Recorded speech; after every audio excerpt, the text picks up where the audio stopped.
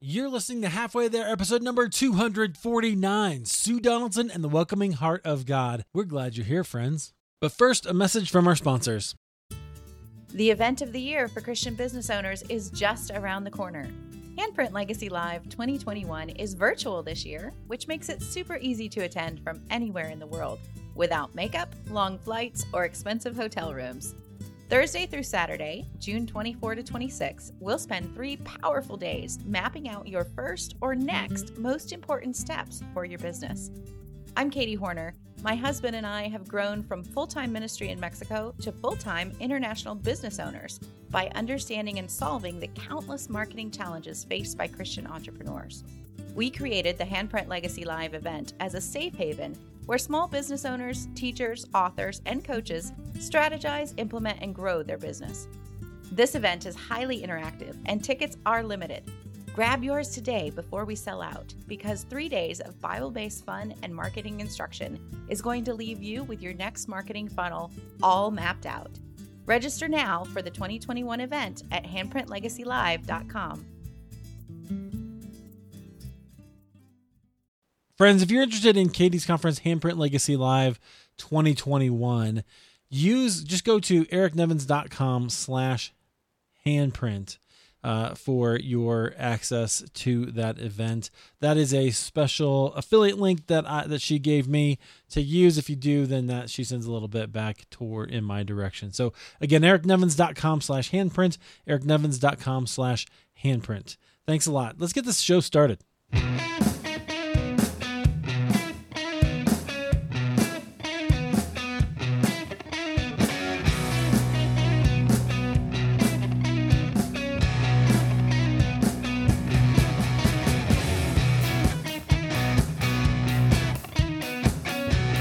Hey friends, welcome to Halfway There. This is the show where we have honest conversations with ordinary Christians about today's Christian experience. I'm so excited that you are here.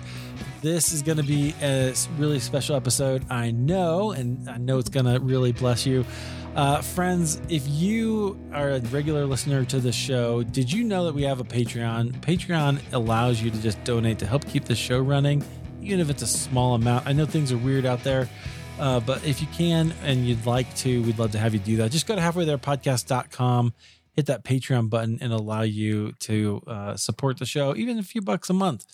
Or if you want a cool Halfway There t-shirt, I'll send you one of those as well at the higher levels.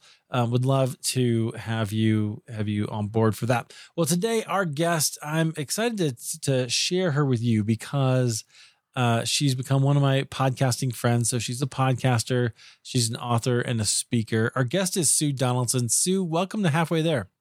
Thanks so much, Eric. You're terrific. And I love the way you talk. You should be a radio announcer. Yeah, right. I should be doing something with audio, maybe. I wish I did that. So professional and fun. That's the idea.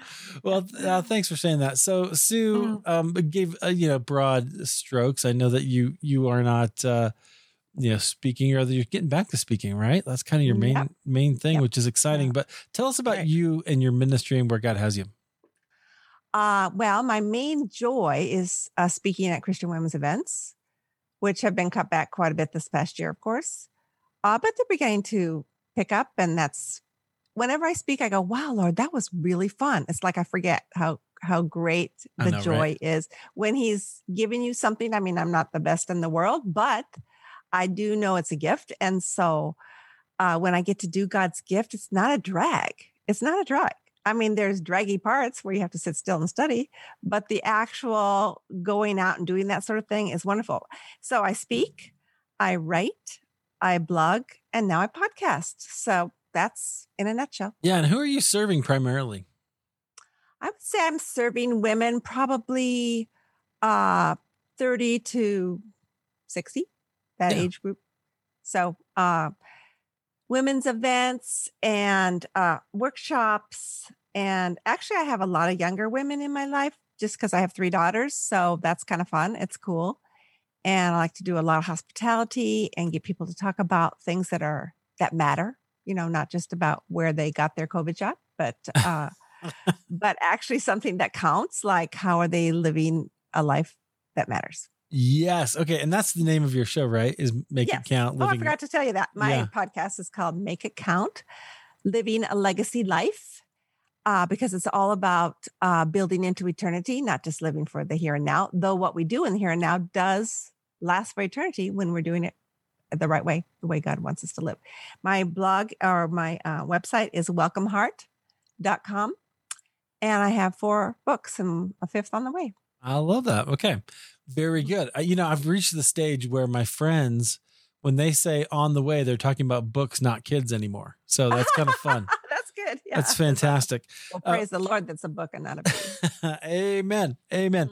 Okay. So I want to hear more of your story. We'll go back and just kind of dig into that. I know you're in California now. Are you a California kid? Did you grow up out there? I grew up in Southern California, about a mile from the beach. Palos Verdes, it's by Long Beach, if you know the Southern California. Oh, yeah. A little bit. Yeah, a couple hours north of San Diego. But I was born in Milwaukee. My dad lost his job when I was 3, and he got a job in Culver City. So out we came. Gotcha. So I was raised in Southern California, kind of isolated. PV is kind of an uppity place. We didn't know that when we moved in there. But, good education, no smog, things like that. So, and a great little church. There was no evangelical church on the hill. We call it the Hill when I was raised. So we had to go to the next town. Oh, interesting. So you Christian family then? Christian family then. Yeah. Praise God for that. And a good little youth group. It was a small Baptist church, and I was more myself at church, I think, than I was at school. I felt a little intimidated by the wealth. We were surrounded by wealth, and we were not wealthy. Like, we did our own chores. We didn't have a maid, but, but that's part of the insecurity of junior high and high school. Yeah. And then you grow up and you're a senior and you go, oh, I don't care what people think. And that's just part of growing up. So that's a blessing. Yeah, yeah. Very cool. Okay. And a mile from the beach, were you a surfer? Were you like would you go to the beach all the time? I'm a redhead. I know you can't tell that. Oh, so you don't go. Yeah. No, but we did our fireworks there and the cliffs there, and we went to the beach a lot. And my junior high was on the cliff. So for PE, if it was hot, we'd walk down to the water. So it was kind of cool. Oh, I like that. I like the beach so much. It's such I grew up in Iowa. So, a real beach is like, it's a whole different world. Well, I currently live 7 minutes from the beach. Only it's the Central Coast. So it's a little colder up here, San Luis Obispo. So you're always welcome to come. We have spare room. You and your wife, come on out. All right. Well, maybe one day I'll have to take you up on that. Cool. So Christian family, how did your faith become your own? Like, what was there? Was it just always there, or how did you get to know the Lord personally? God in his grace. Our youth group was going on this little mission trip to work with the Native Americans, I think, in Arizona, New Mexico. And we were told we had to meet with the deacon board. And I thought, wow, I probably should have a life verse. Somehow I'd heard that expression, have a life verse. And so I was so mature that I just sort of opened my Bible and pointed. And God gave me this beautiful verse in 2 Corinthians 5:15, which of course I can't remember at the moment. But the whole idea is that Christ died for us so that we should no longer live for ourselves, but for him who died and rose again. Oh, I did remember it. And so I read that verse to the deacons, as I recall, scared to death. And then I thought, that just makes so much darn sense. Christ died for me, therefore I give my life for him. To me, it was logical. And Eric, I swear, I'm not a logical person. I was an English major. Yeah. But that bit of logic lodged in my mind and in my heart, where I thought right then at 15, oh, Christ gave all, therefore Sue gives all. And I remember walking with my mom one evening after dinner, and I said, Mom, I don't mind being a missionary, because we had a lot of missionaries stay in our home and come to our church, but I am afraid of snakes. And, and I'd never seen one, and so later when I did go to the mission field, I did have 3 brief encounters with snakes, but we don't have to skip that far ahead if you don't want to. Yeah, that's fascinating. Okay, I do want to hear those stories later, but okay. So that was high school. So in high school, you gave your life to Christ, sort of maybe officially, even though you were already kind of going to church and believing. What? Mm-hmm. Okay, so how'd you grow from there? You already thought you wanted to be a missionary? How'd that develop? Well, I went to a small Baptist college and I loved it so much. But one day, I think it was my sophomore year, I woke up and I thought, I wonder if this is all really true. I Oh, actually yeah. doubted everything. And I didn't tell anybody because it scared me. I felt a little bit like I was losing my mind. Wait, say more I'm about that because that's really important.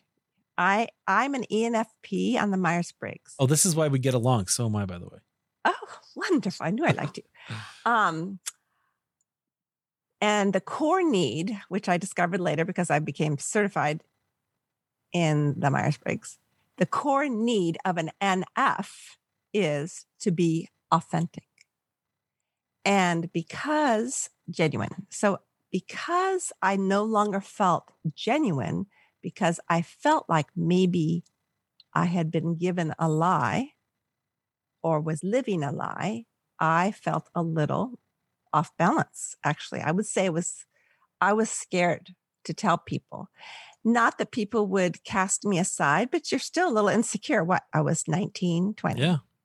And so I remember telling my best friend, because I had to tell someone because I'm an extrovert, and she started doubting. So then I thought, oh no, I can't start telling everybody because I'll have this mass exodus from this little school. They couldn't afford it.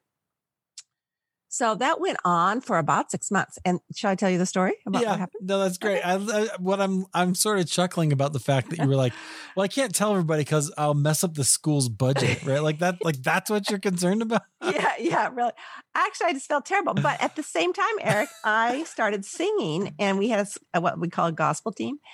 And, you sing in these churches and you try to get high school kids to come to your college. And so you're actually a representative, not only of the school, but of course of Jesus. And I was sent to a bunch of camps with my group in Washington, the state of Washington, that summer. And I remember singing about the Lord and testifying. That's when I started public speaking, really was giving testimonies. And then going up into the hills afterwards by myself, looking at the stars and crying really sometimes, and because I was so frustrated, and talking to God that I wasn't sure existed.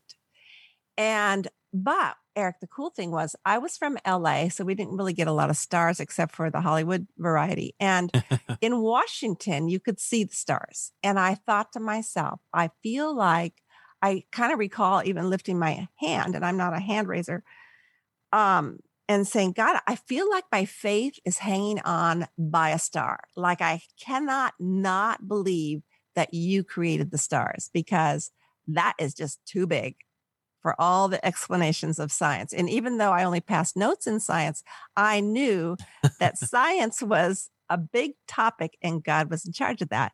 And I really could not dismiss the fact that he was a creator God. Beyond that, I didn't have any assurance at that point all summer long. Now, about halfway through the summer, though, I took a walk with this older, wiser lady whom I did not know that well. But this is the point from this. I felt like I could really share with her because she was not a judgmental type of person. She was a gentle, wise soul. But I don't know if you get this way, but sometimes when you talk about something so close to your heart, your throat gets a little clogged up. And you think if you say the words, you're going to start crying and then you're going to be embarrassed, which is stupid because no one really cares that you're crying. Yeah. But at the time you're going, I don't want to cry. I don't want to cry. I don't want to cry. So I just said to her, Mrs. Duncan, I have doubts. That's all I said. And I didn't even look at her because we were walking side by side, which is also cool. And it was dark and it was still Washington. And she gave the most magical response in the world. And the reason it's magical is because I'd never heard it before in my whole Christian experience. She said this, and it worked wonders in me. She said, very lightly, oh, Sue, everyone doubts. Eric, I have never, ever, people talk about it now. They didn't talk about it then. I'm old, They did not talk about doubts. And I thought, why don't they have a guy come or a woman or somebody come into chapel and talk about doubts? Are they afraid of it? Yep. I really didn't think in those terms. All I knew was I had never heard that statement. everyone doubts. Well, now I know. I've talked to friends. They go, oh, no, I never went through a doubting period. I know that's not 100% true, but Yeah. it was what I needed to hear, So that kind of helped me. Then in the fall, I was walking with my favorite professor. He has no recollection of this story. And I stopped him. We were walking from one class to another, but we were outside. And I said, Mr. Hills, same thing. My throat all clogged up. I have doubts like that. Same thing. And he goes, well, Sue, English professors, they can be like wandering out. You're never quite sure where they're going to land. And he said, if God was not big enough for our questions, I guess he's not a big enough God. Oh, wow. And then he just kept walking. And he has no recollection. Now, since then, he teaches at another Christian school up in Oregon, and I got to teach in their, speak in their chapel. And I wanted to because he was sitting in the audience. And I wanted those college kids to hear what I had not had the privilege of hearing, which is, it's okay to doubt. Sometimes you do. God is big enough for your questions. I mean, I knew that because I read the Psalms. I knew God could handle my questions, but I was sick of having the questions. And if God wasn't big enough for my questions, then he wasn't a big enough God, Eric. Does that make sense to you? Totally. Absolutely. There we go. So, all right. What I love about that, there's two things. First of all, I love that you had this sort of season of kind of questioning your faith and questioning God and trying to wrestle with that. Because I think it's so important. You're right. We don't talk about it enough. Now it's kind of becoming a big thing with the whole deconstruction movement. But before that, it wasn't really discussed a lot. And it, it was like, oh, if you're going to be faithful, you just got to believe everything, however they tell you to believe it. But that's not exactly it. Right. And you're right. God is big enough for that. And I think, honestly, this is why I go back to Habakkuk all the time, because Habakkuk has problems, right? He's like, hey, God, I don't like this. What's up with that? And he teaches us how to go and sit with God and wait for God to speak to us and handle those things. In fact, I think the whole of the Psalms, is God teaching us how to do that, right? Is how to take all those problems and doubts and frustrations to him. The other thing I love is the people in your life that you remember who were able to say something to you, that really kind of spurred you on a little bit. Sounds like they, maybe, would you say that they changed your trajectory a little bit? Like they kind of straightened the path a bit, or they just sort of gave you permission to be where you were? Well, both, of course. Yeah. But what God used them for mainly was comfort. I needed comfort. Oh, yeah. Because I was going crazy. Right. And I was a split personality. And there was part of me that totally believed in God's word and loved what I was doing, loved what I was learning, loved my little tiny school. And the other part was these voices of maybe this is tomfoolery and you've been deceived. Yeah. So what happened in the fall then, I don't know who was speaking, maybe even the president, Dr. Duncan. He just quoted a very familiar verse. And of course it was King James because that's what it was back then. But I think it's in Romans where it says faith comes by hearing and hearing by the word of God. And it's like my spirit stood up and thought, oh, that's a formula. Now I'm not I hate math. I love Jesus. I hate math. But that I needed a formula. And I know God doesn't always give us formulas, but I was desperate. And it said, faith comes by hearing and hearing by the word of God. And so I just started reading my Bible. Now, it's not like I hadn't been reading my Bible, but I was reading intentionally. I would say what you were saying about Habakkuk. I was really seeking him. And even though I didn't understand everything I read probably an hour a day, plus all the homework you have in it. And I would say over a period halfway through my junior year, then I gradually, not one day, everything was right. Gradually I go, oh, I do believe God has answered my doubts. And this is why I went through it. A couple of reasons. One is I learned it wasn't my parents' faith. It was my faith. Right. I never told my parents though. Well, they know now because they're in heaven and they can hear me. I don't know actually how that works, but I don't want to get into that kind of a discussion. But I didn't tell them. I was probably thought they would worry about me too much. But later I ended up teaching at a Christian high school for 8 years. I always gave this story why I wanted these high school kids, some of which had been in Christian school since preschool. So they've been surrounded, cocooned with the truth, but they were about ready to embark on life. Right. And I wanted them to say, hey, this is what I went through. If you have any questions, come and talk to me. So I know God used it for that. Yeah, that's well. Okay. So just to highlight that, I love the way that that you use your experience, right, to kind of help others with those kinds of experiences.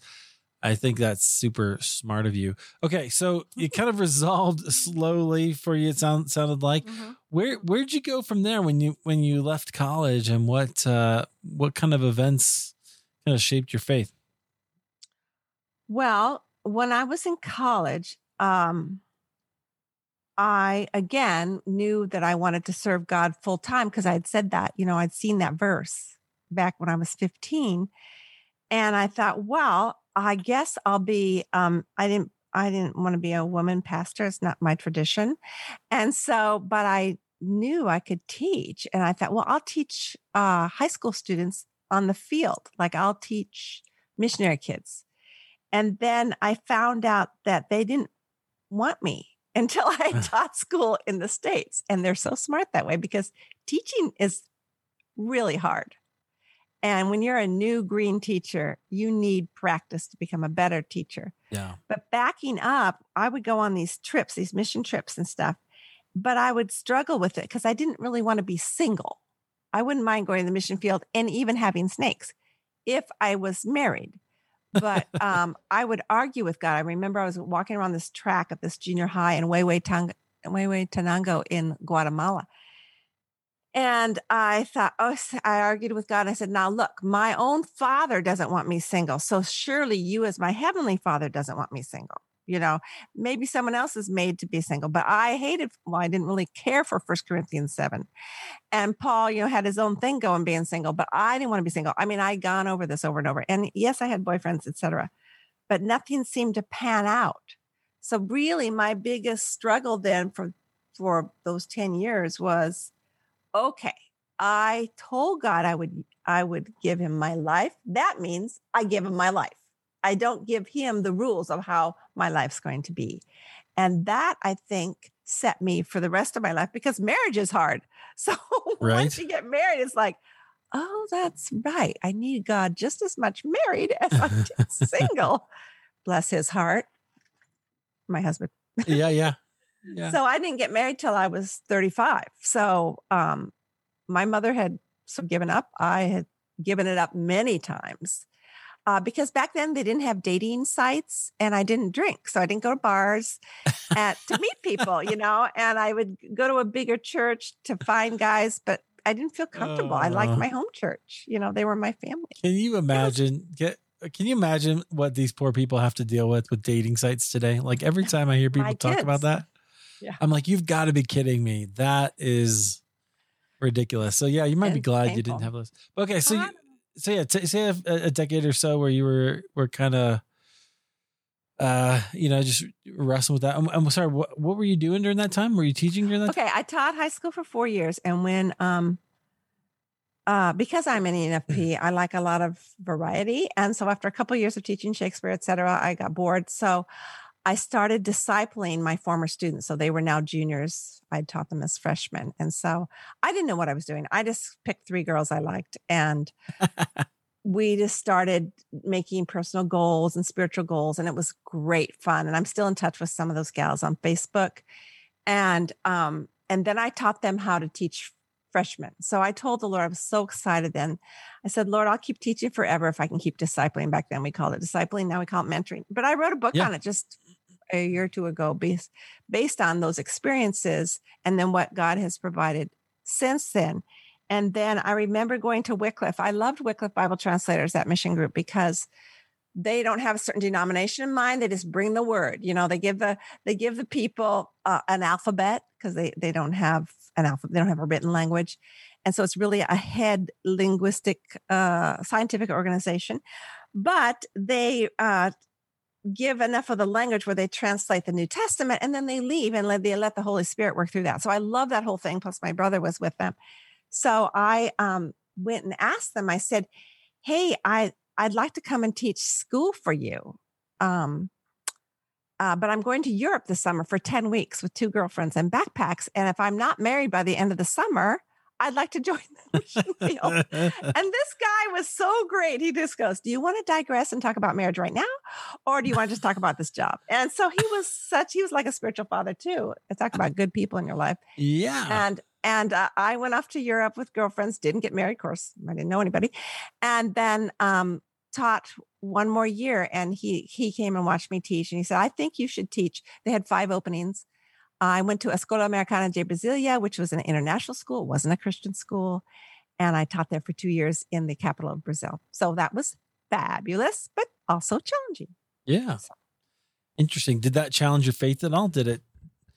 In different ways, not in doubting ways, but in strengthening ways, because you don't know anybody. You have to make friends all over again. They had an interesting church, and I really feel God. I love being around non-Christians, so that part was great. And my mentoring really was working with more of the ambassador military kids more than the missionary kids, because they didn't have parents who necessarily knew the Lord, so I would meet with them. And then I got in trouble meeting with them on campus. I had to go across the street. So there was some personal attack, which was, it's always good for a Christian to get attacked for being a Christian. So, so that was terrific. It was a long time ago, Eric, but it was terrific. It was a blessing to be there. And the Brazilians are terrific too. So how long were you down there? I was there 2 years. Okay. And the cool thing was my school kept my job for me. So I came back. Again, I was a little tired of teaching English, and I started a master's degree in counseling, and they let me be the 9th grade girls counselor. And I started a master's, and that's when I got trained in the Myers-Briggs. And, but I figured out counseling was not for me, Eric, because I get too involved emotionally. I can't handle people's mental health problems. I was going to ask about that because that's... it'd be hard for you too.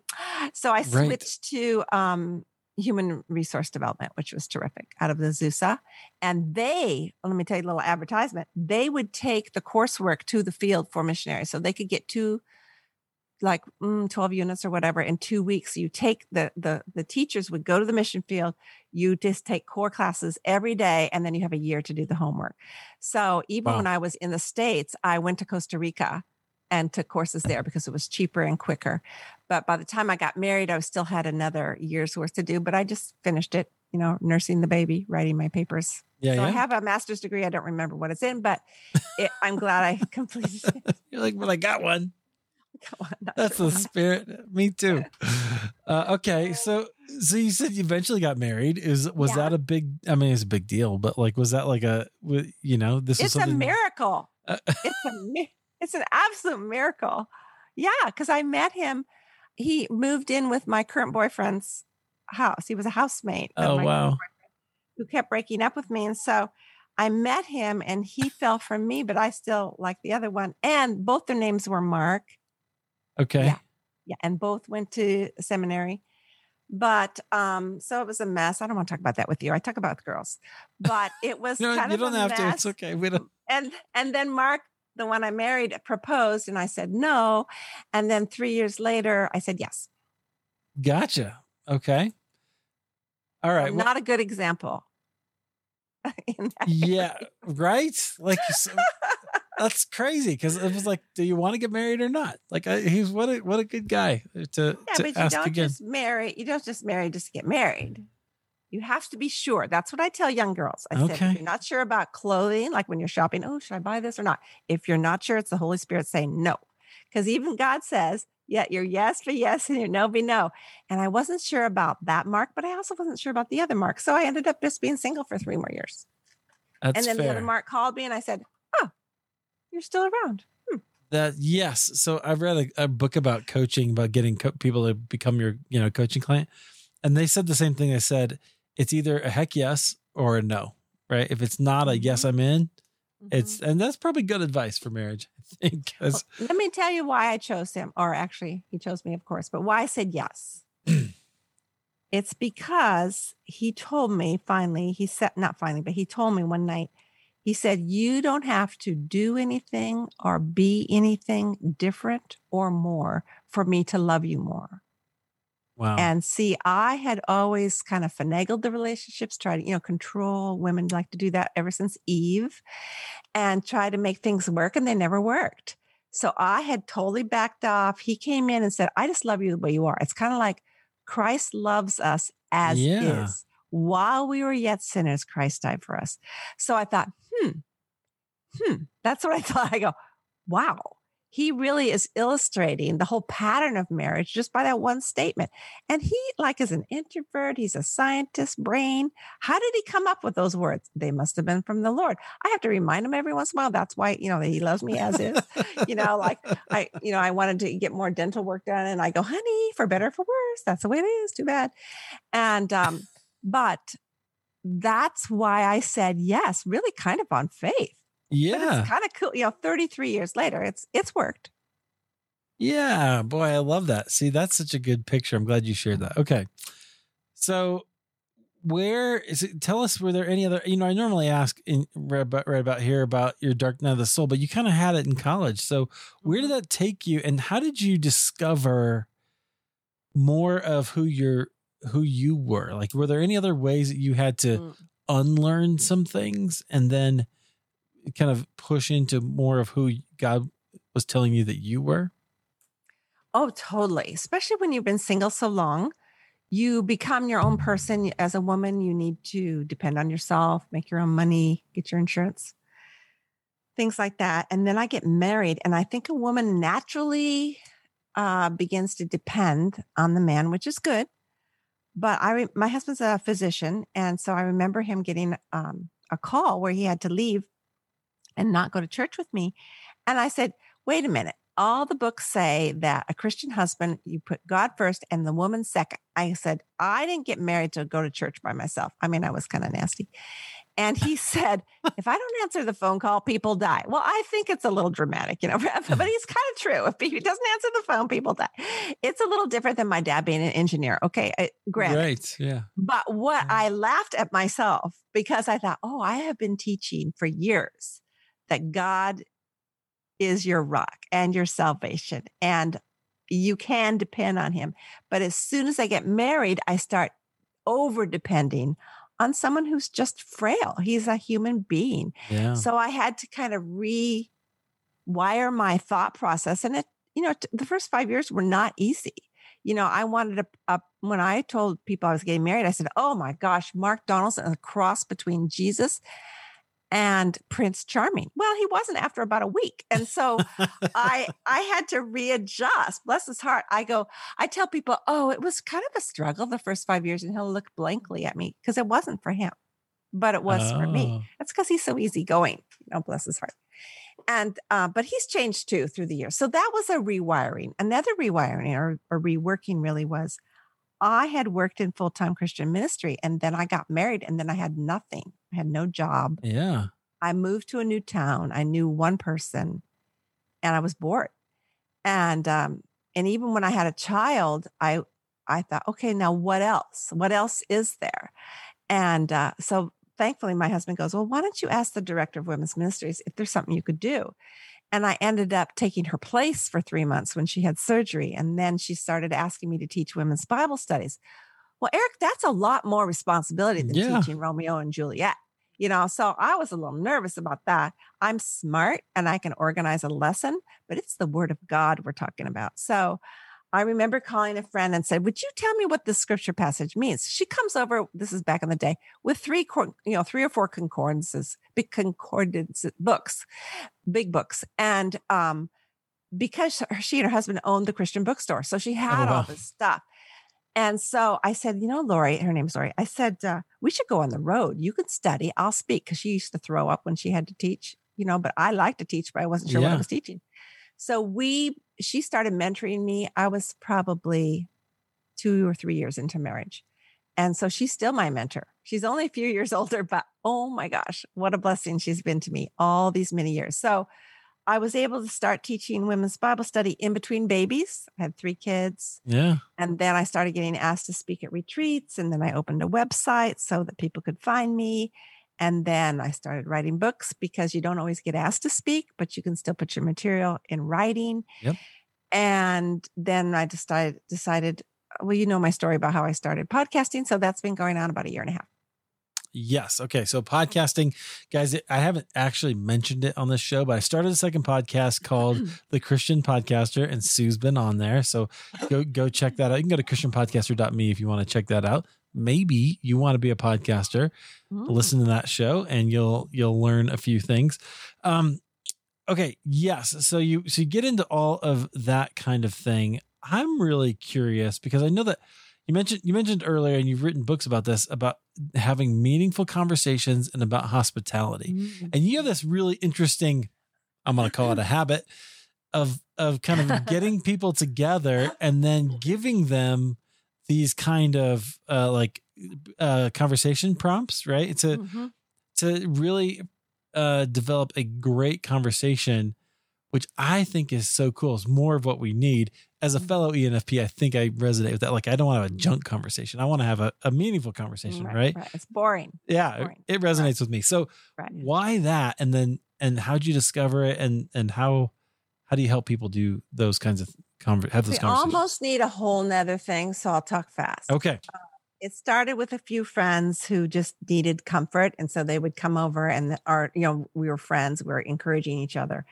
So I'm a lot younger than myself. Like, one had just bought a business, so we were kind of helping her, mentoring through that. But then more women wanted to join when they heard about it. And so then I would say, okay, everybody introduce yourself. But also after that, why don't you answer the question, what has brought you joy this past year? Well, see, that's kind of a deeper question than where did you take your kid for childcare? Right. And I learned this also actually earlier on before that, where I'd have coffees, and I love to have people in who don't know Jesus and those who do know Jesus, and then ask a mild question where the people who do know Jesus will bring him into the conversation, and others still don't feel awkward about it. Like, oh, I wish I hadn't come. Instead they say things like this afterwards. I always feel good coming to your house. And I thought, that's the Holy Spirit. It's not the cinnamon cake, it's the Holy Spirit. Well, so okay, hold on. The cake helps. The cake doesn't hurt. The food always helps. And the Holy Spirit, of course, I'll grant that. But it's also you, right? There's something about your way of kind of bringing people together and making them feel seen that makes people feel welcome. Well, I suppose. Yeah. It's a gift from God that I thoroughly enjoy. Absolutely. Absolutely. But he's given it to you, and it's you making them feel seen. So, okay, go ahead. Wait, I want to tell you what happened last week, because I haven't had people over very much because my kids get mad at me. So last week, I don't know if it's okay to say, but I do wine nights, and my mother wouldn't approve, but she's in heaven drinking the real stuff is what my sister says. I love that. So anyway, I invited about 35 women and had them choose 2 different nights from which to choose. And not everybody could make it. That's good, because I felt a little overwhelmed inviting so many. But people wanted to get out. They wanted to come over. They have fun. It's not like a crazy party. We're old. I'm 68, almost 69. So I had 11 each night, and we did it outside, and most of the women did not know each other. And often when I do like a big thing, like a Thanksgiving or Christmas Eve, I'll do name tags, but I didn't think we needed it for just 11 women. And they come in and they're so happy to be there. And I just introduce them to each other. I like the networking part. Like I'll say, Lisa, did you know that Lori has homeschooled all 5 of her kids now? I know you have started a charter school now. And then they just start talking, Yeah. So, but when we all sat down, Eric, it was so much fun. And I had them each introduce who they were and what they like to do. And some were single, and most were married, all different ages. I would say from 29 to me.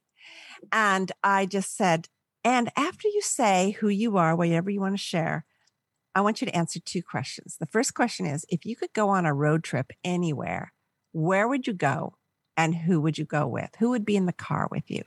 So the first gal just goes, I think I would go up the coast of California into Washington, and Taylor Swift would be next. And I thought, well, that was hilarious. It was such a funny way to start it. She's a strong Christian, but that's what she said. And it was just set the tone. But people were almost in tears talking about, my mother died 10 years ago today, and I would have her with me, things like that. My grandfather, who I never met, or Oprah Winfrey, let me tell you, these people are from all different backgrounds I have. So, so that was cool. But the second question was, what brave thing did you do this past year? And that was a really fun question. But I prayed about the questions because I've done this I've been doing this 3 or 4 years. And I know that the question can set the tone. And I don't want it to be too scary for the non-believer, but I want it to be deeper than what we said. Last year, I remember I asked,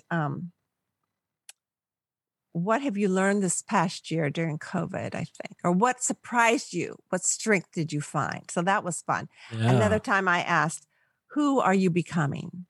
I asked that. The first question I said, who did you want to be when you grew up? Oh, it was hilarious. And then the second question was, who do you want to become this year? And 2 women were going through terrible divorces and they said, I don't know who I am. And right after that, one came to me and said, it was her first time. I met her at the gym. So I just invited her. And I said, she said, this was really good. And I said, well, I find that women are lonely. I didn't even know her last name. Wow. I said, I find that women are lonely. I thought I would, go one step further. And she said, I'm lonely. And Eric, we meet now almost every week for walking and coffee. And it's huge, all because of that. She told me about how she felt about different political views that are different than mine. And then she walked up to me later and she goes, can we still be friends? I go, of course we can still be friends. Yes. Of course we can still be friends. So to me, it's an honor to host a mixed group. I don't give the gospel unless someone asks. But last Tuesday night, my niece came down. She's a strong Christian. And she said something in her answer that my next door neighbor liked. And the next day they got together with their kids while I slept. And this neighbor of mine said some really interesting questions based on what my niece said. And then she just said to my niece, well, what does it mean to be saved? And I go, what did you say, Nicole? And she said, I gave her the Romans Road without telling her it was the Romans Road. And I said, well, that's why you came to wine night. She goes, there you go. I love that you're facilitating those conversations. And it's not like a, browbeating, Bible beating kind of thing, right? It's let's just have the conversation and let's just be together and Jesus will come up eventually. Like he always does. People are curious. And you made a great observation. I think women are lonely. I think loneliness might be the world's biggest problem. Mm-hmm. And nobody, well, maybe some people are dealing with it, right? But like there's all these things that we do to solve the loneliness problem. But really only Jesus, only Jesus and real community can actually address it. So I applaud you for doing that. You are a writer and you have some of these things. So friends, if you want one of these great questions, right, to ask at your next dinner party, because someday you're going to have one again, right? Maybe a barbecue in the backyard this summer or something. Totally. You need to get Sue's book because you came up with a book, right, of conversation starters. What is that called? Well, there's 2. You can get a printable version. Some people like the printable, it's like $7 and it's 225 conversation starters. Say something special. And you can get that on my website, welcomeheart.com. And the cool thing about the printable one, when you print something off 8.5 by 11, my brother did this. He printed them off because his wife's an introvert and they were having strangers for Thanksgiving. And so he printed off a few pages and then cut they're in slits, whatever. Yeah. Whatever you call them. Anyway, he put them in a basket and then the newcomers would just pick a question and they answered, a different question. So that was a different way of doing it. But I did find when I speak, women like to carry something home from the event. So then I had it reprinted also into a book, and you can get that on Amazon. Say something special, 252. I added 50 questions, 252 conversation starters, stimulating, blah, blah, blah. Ultimate Guide to Stimulating Table Talk. Yes. It's a long title, but it's a short book. Yes, and it's really it's amazing. So you could get something like that. You also have a book. You have a Bible study about hospitality. Is that right? Yes. And it's all about God's hospitality to us, because when we respond to him and come to his table, that gives us the wherewithal, it gives us the motivation, it gives us the affirmation, the confirmation, so that we open our homes for people to come to our table. So some people think, oh, it's a hospitality book, a Bible study about hospitality. No, the very end of each chapter gives a recipe and a little tiny hospitality assignment. But the main thing is you study who God is. And when you study who God is, you can't help but overflow and opening your home. Oh, that's fantastic. Okay. Last thing I want to say, you mentioned it. Welcome Heart is your website. Is that welcomeheart.com, right? Is that, where'd you come up with Welcome Heart? Why was it that? The first time I was asked to do a women's retreat 26 years ago, the church the lady that asked me said, Sue, we don't care what the theme is, but we want you to give one of the 4 talks on hospitality, because she'd heard one of my workshops at my church. She was from a different church. And I thought, okay, so I can speak on hospitality, but that to me wasn't for a whole retreat. So I thought, let's talk about, so I have a retreat series, my very first one. I have 8 retreat series, but the first one is called The Welcoming Heart of God. And so I just go through about how God welcomes us, and intimacy with him, resting with him.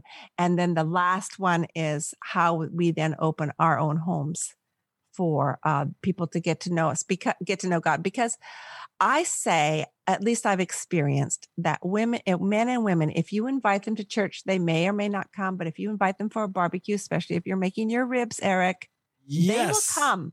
They will come. They will come. That is a step. Maybe they won't come to church for 2 or 3 years. Right. But I had the next door neighbors who used to live here. We invited them for Christmas Eve. We invited them for all these things. And then one day out of the blue, I go, Michelle, do you want to come to church with us? We do a movie series in the summer. It is so cool. Our church is called Grace Church, and it's called Real Grace, REEL. And the pastor and the staff choose 3 or 4 contemporary movies only from the year before that has good language in it, which is getting more and more difficult.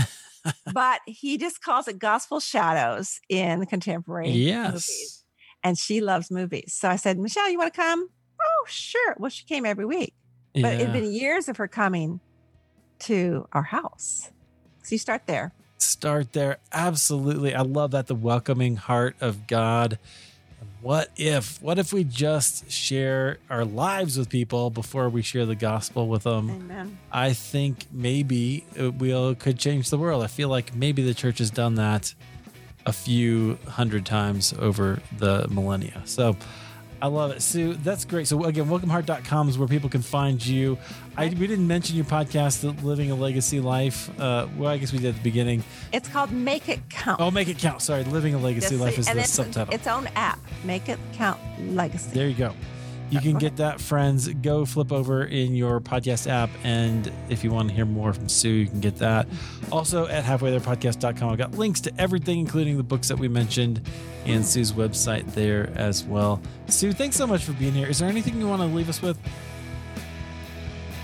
Yeah, don't be afraid to open your door. And I don't mean germs. I mean, there are when I speak on it, I list 17 reasons why we are not hospitable. And most of them have to do with pride. So it's a heart work if you can't open the door. That's a little preachy, but I'm old. I'll tell you what to do. It's 100% true, though. I love it. Sue, thanks for being here. I appreciate it. My pleasure. Thanks for having me.